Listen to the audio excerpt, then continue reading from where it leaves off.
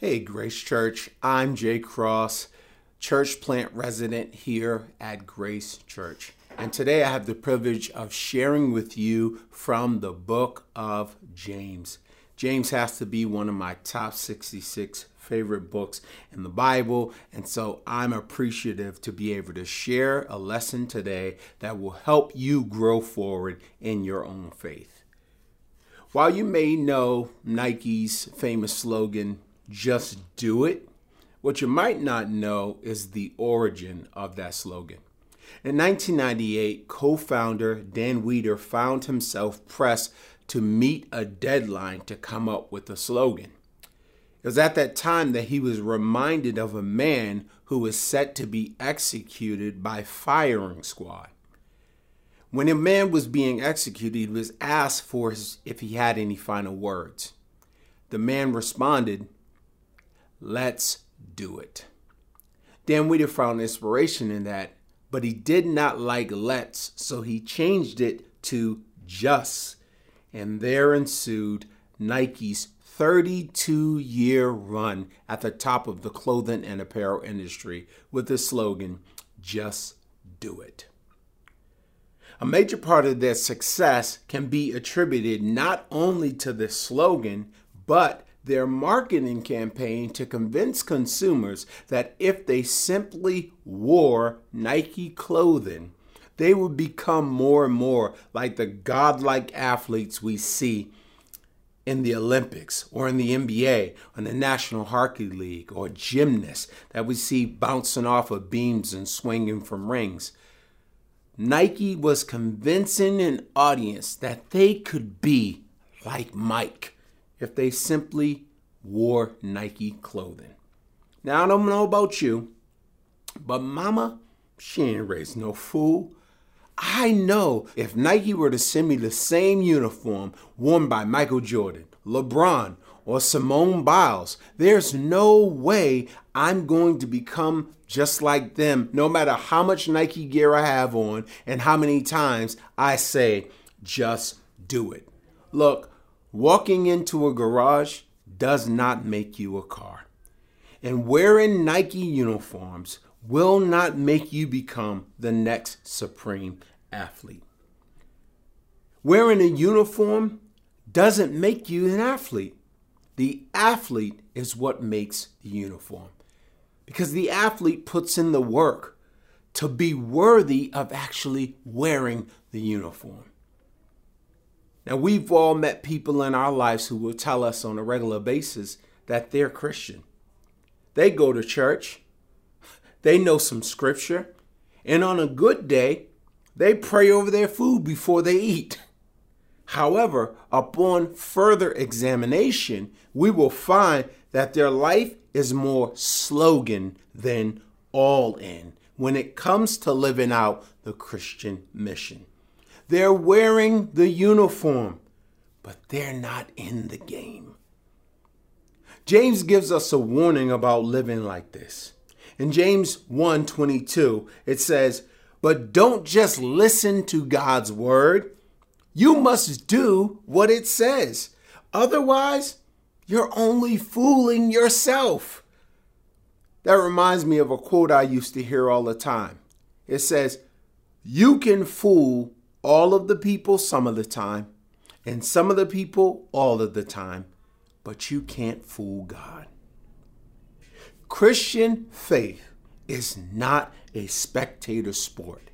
It is about action. Brings us to our first point. Faith moves. Faith causes our humanity to move from a commitment to a course navigated by disobedience to God and move towards a life that is navigated by the Holy Spirit, that the Father's will be done in our life and the world around us. James 2:14 through 18 says this, "What good is it, dear brothers and sisters, if you say you have faith, but you have no actions? Can that kind of faith save anyone? Suppose you see your brother or sister have no food or clothing, and you say, 'Goodbye, have a good day, stay warm, eat well,' but you don't give that person any food or clothing. What good does that do? So you see, faith by itself isn't enough unless it produces good deeds. It is dead and useless. Now, someone may argue, some people have faith, others have good deeds, but I say, how can you show me your faith if you don't have good deeds? I will show you my faith by my good deeds. Look, we're responsible for having faith, and that faith must result in action that is driven by that faith being at work on the inside of us. Let me say that again. We are responsible for having faith, and that faith must result in action that is driven by that faith being at work on the inside of us. Now, James is not alone in teaching this. Jesus said something very similar in Luke 6:43 through 45. He said this, "A good tree can't produce bad fruit, and a bad tree can't produce good fruit. A tree is identified by its fruit. Figs are never gathered from thorn bushes, and grapes are never picked from bramble bushes. A good person produces good things out of the treasury of a good heart, and an evil person produces evil things from the treasury of an evil heart. What you say flows from what's in your heart." What Jesus is saying here, similar to James, if we have faith at work in us, the evidence will be seen by what is produced out of us. Again, Christianity is not a spectator sport. It's about being in the game. We could go a little bit deeper in what Jesus was talking about, because Jesus is really talking about going from the root of our faith to the fruit of our faith. And what he's saying is we must plant ourselves firmly in our faith, and it produces fruit that confirms we are indeed rooted in God. Now, I'm no gardener, okay? I have no green thumb at all. I don't deal with flowers. I might buy them for my wife on occasion from time to time, but you won't see me out in the garden down on my knees digging up soil and all that. But over the years, I've learned a little bit about it. And I've learned that good soil helps flowers to grow well. Right? So if we say we are Christians and we plant ourselves firmly in God, what is produced out of us is good, because God is good. Our roots in God should grow deeper and deeper and deeper, and what is produced out of us should be more and more good, because those that are planted firmly in God are in a good thing and should produce good, just like Jesus said in Luke. See, our faith, it brings us to heaven. Our actions brings heaven down to earth. See, that's the fruit of our faith. When we're acting in our faith, people get to experience some of what is happening in heaven through us. The Bible says that Jesus is seated at the right hand of God, interceding on our behalf. When we are in prayer, connecting to God and walking firmly with God, those things begin to manifest out of us. And what comes out of us changes people's lives. It starts inside of us. It does a great thing. And when that work is finished in us, people get to experience the great thing that God is doing in us. Acts 26:20 says this, "I preached first to those in Damascus, then to Jerusalem and throughout all of Judea, and also to the Gentiles, that all must repent of their sins and turn to God and prove they have changed by the good things they do." Repent of our sins, turn to God, and prove it by how you live. Listen, it's not just about doing good things, right? We all know how to do good things, right? We know how to treat people well. We know how to treat people good. But really what it's about, it's doing good things that God would be glorified. We don't just want people to be like, that's a good person. Oh, yeah, talk about you and they say, that's good. No. We want the good that we do to result in people coming to know God. We want people to chase down God and ask God to come into their life because of the good they see at work in you. We want them to be turned on by God being turned up in you. Amen. Faith without action is dead. Let's look at it like this.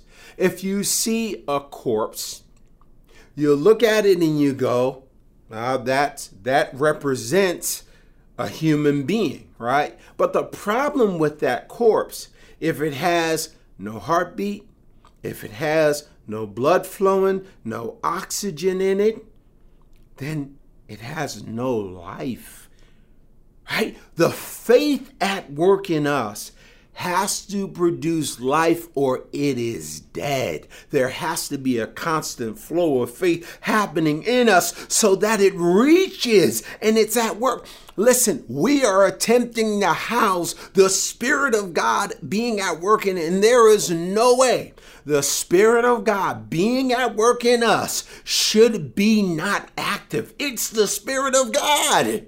It has to be producing at all times because God is full of life. God is full of good. And that thing being at work in us should be producing.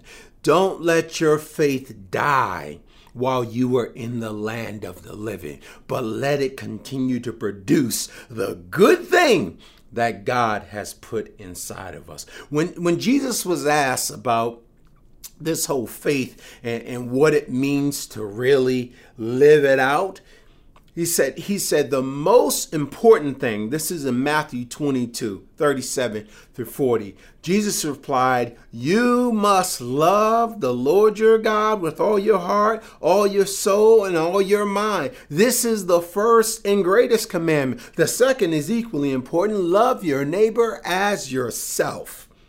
The entire law and all the demands of the prophet are based on these two commandments. Jesus said the biggest sign of our faith moving is how we love people around us, how we respond to God Himself.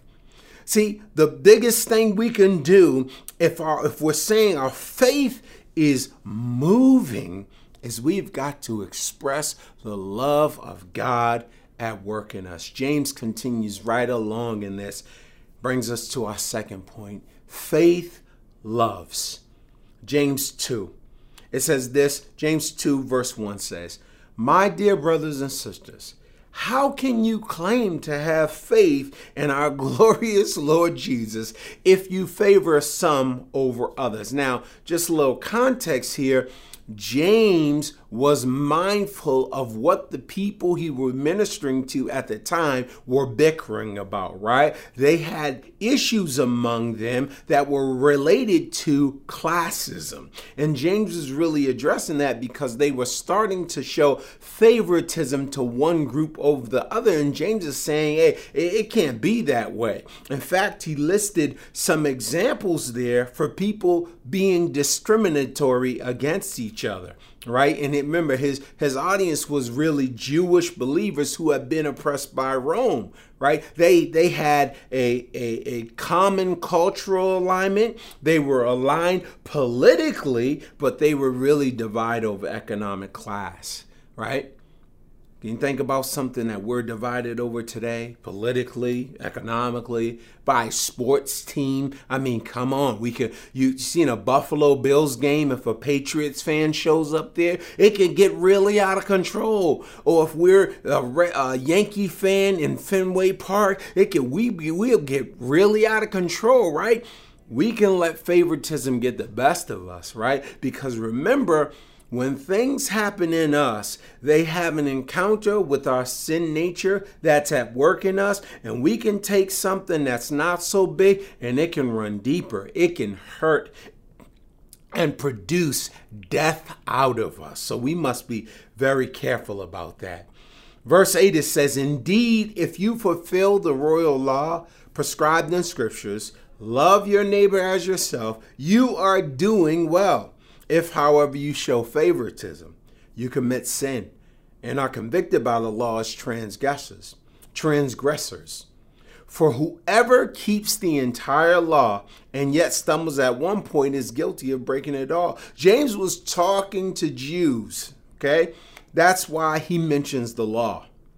While we are not under the law, but covered by grace, the expectation for Christians living in love is the same.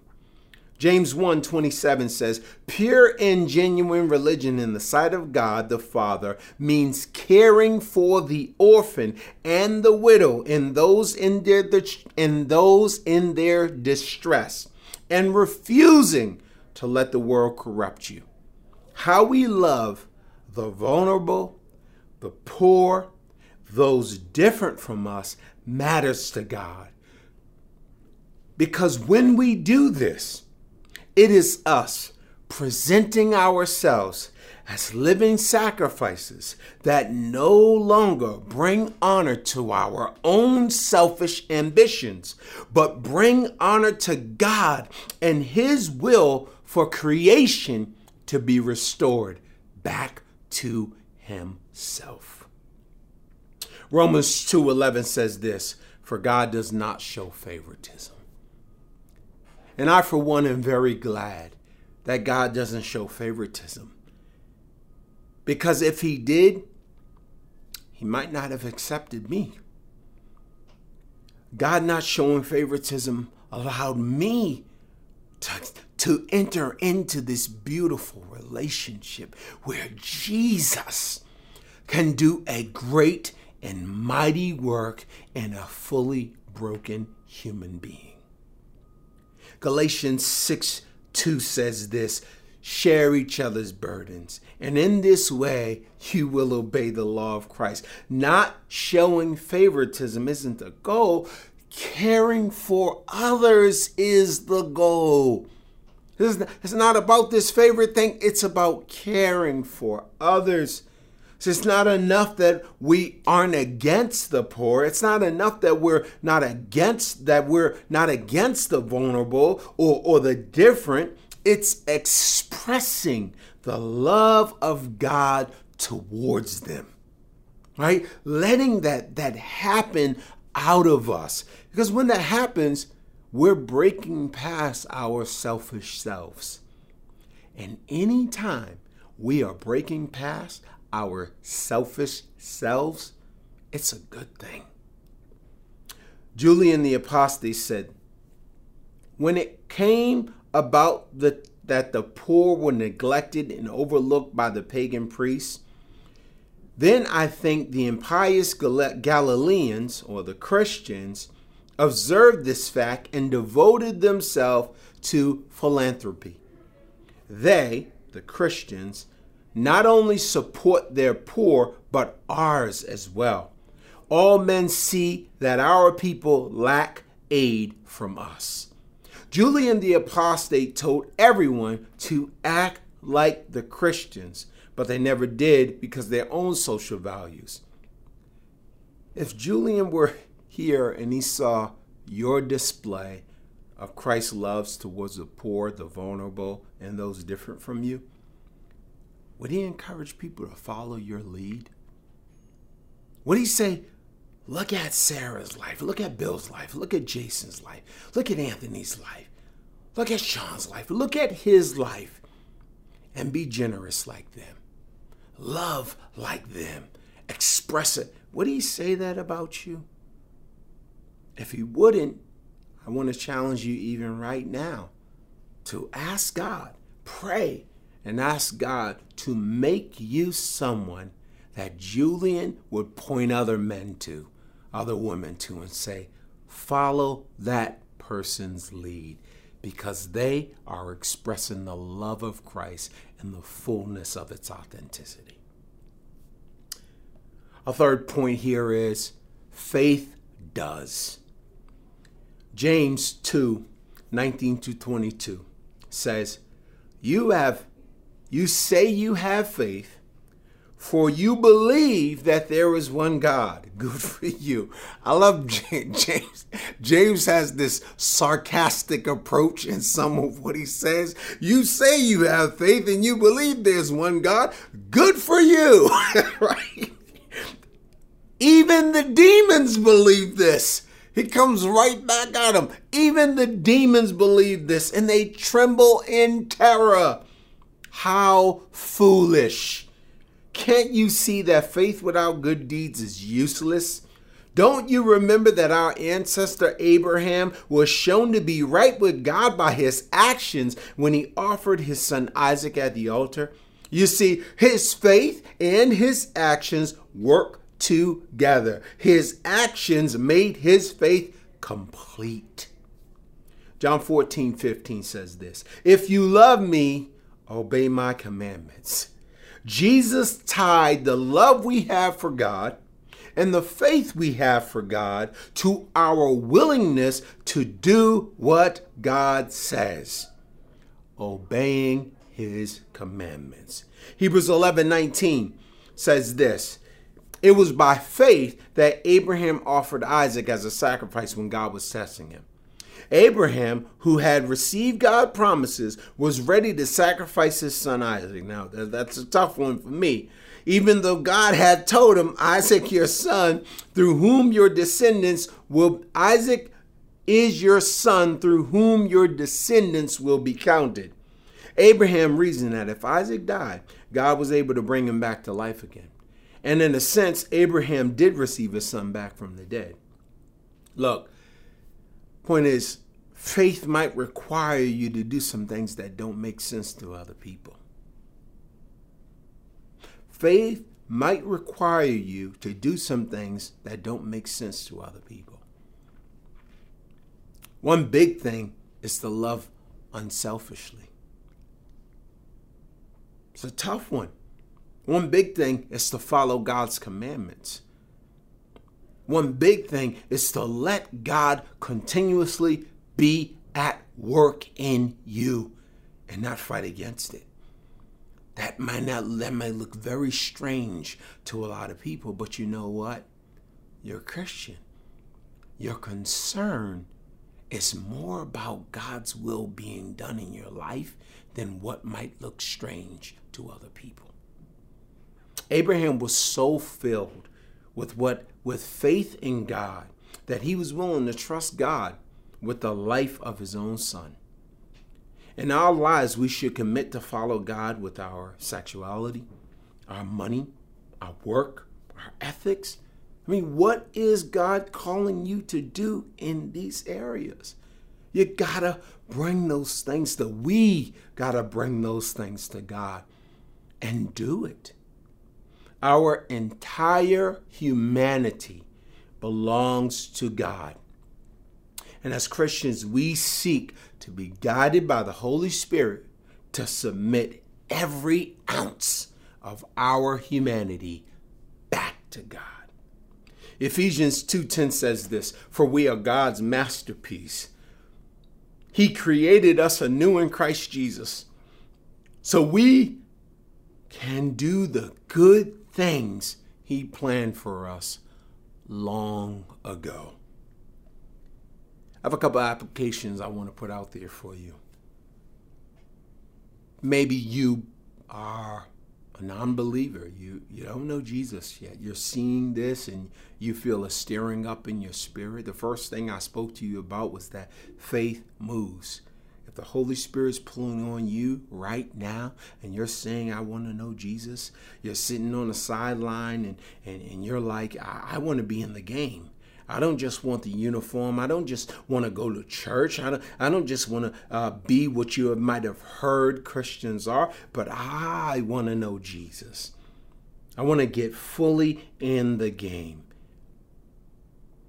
I want to invite you to get off the bench And let that faith, that small mustard seed that's happening on you, let it grow deeper into a healthy, growing relationship with God. Your prayer today is, God, help me get in the game by accepting Jesus as my Lord and Savior. Let this be the first movement of your faith.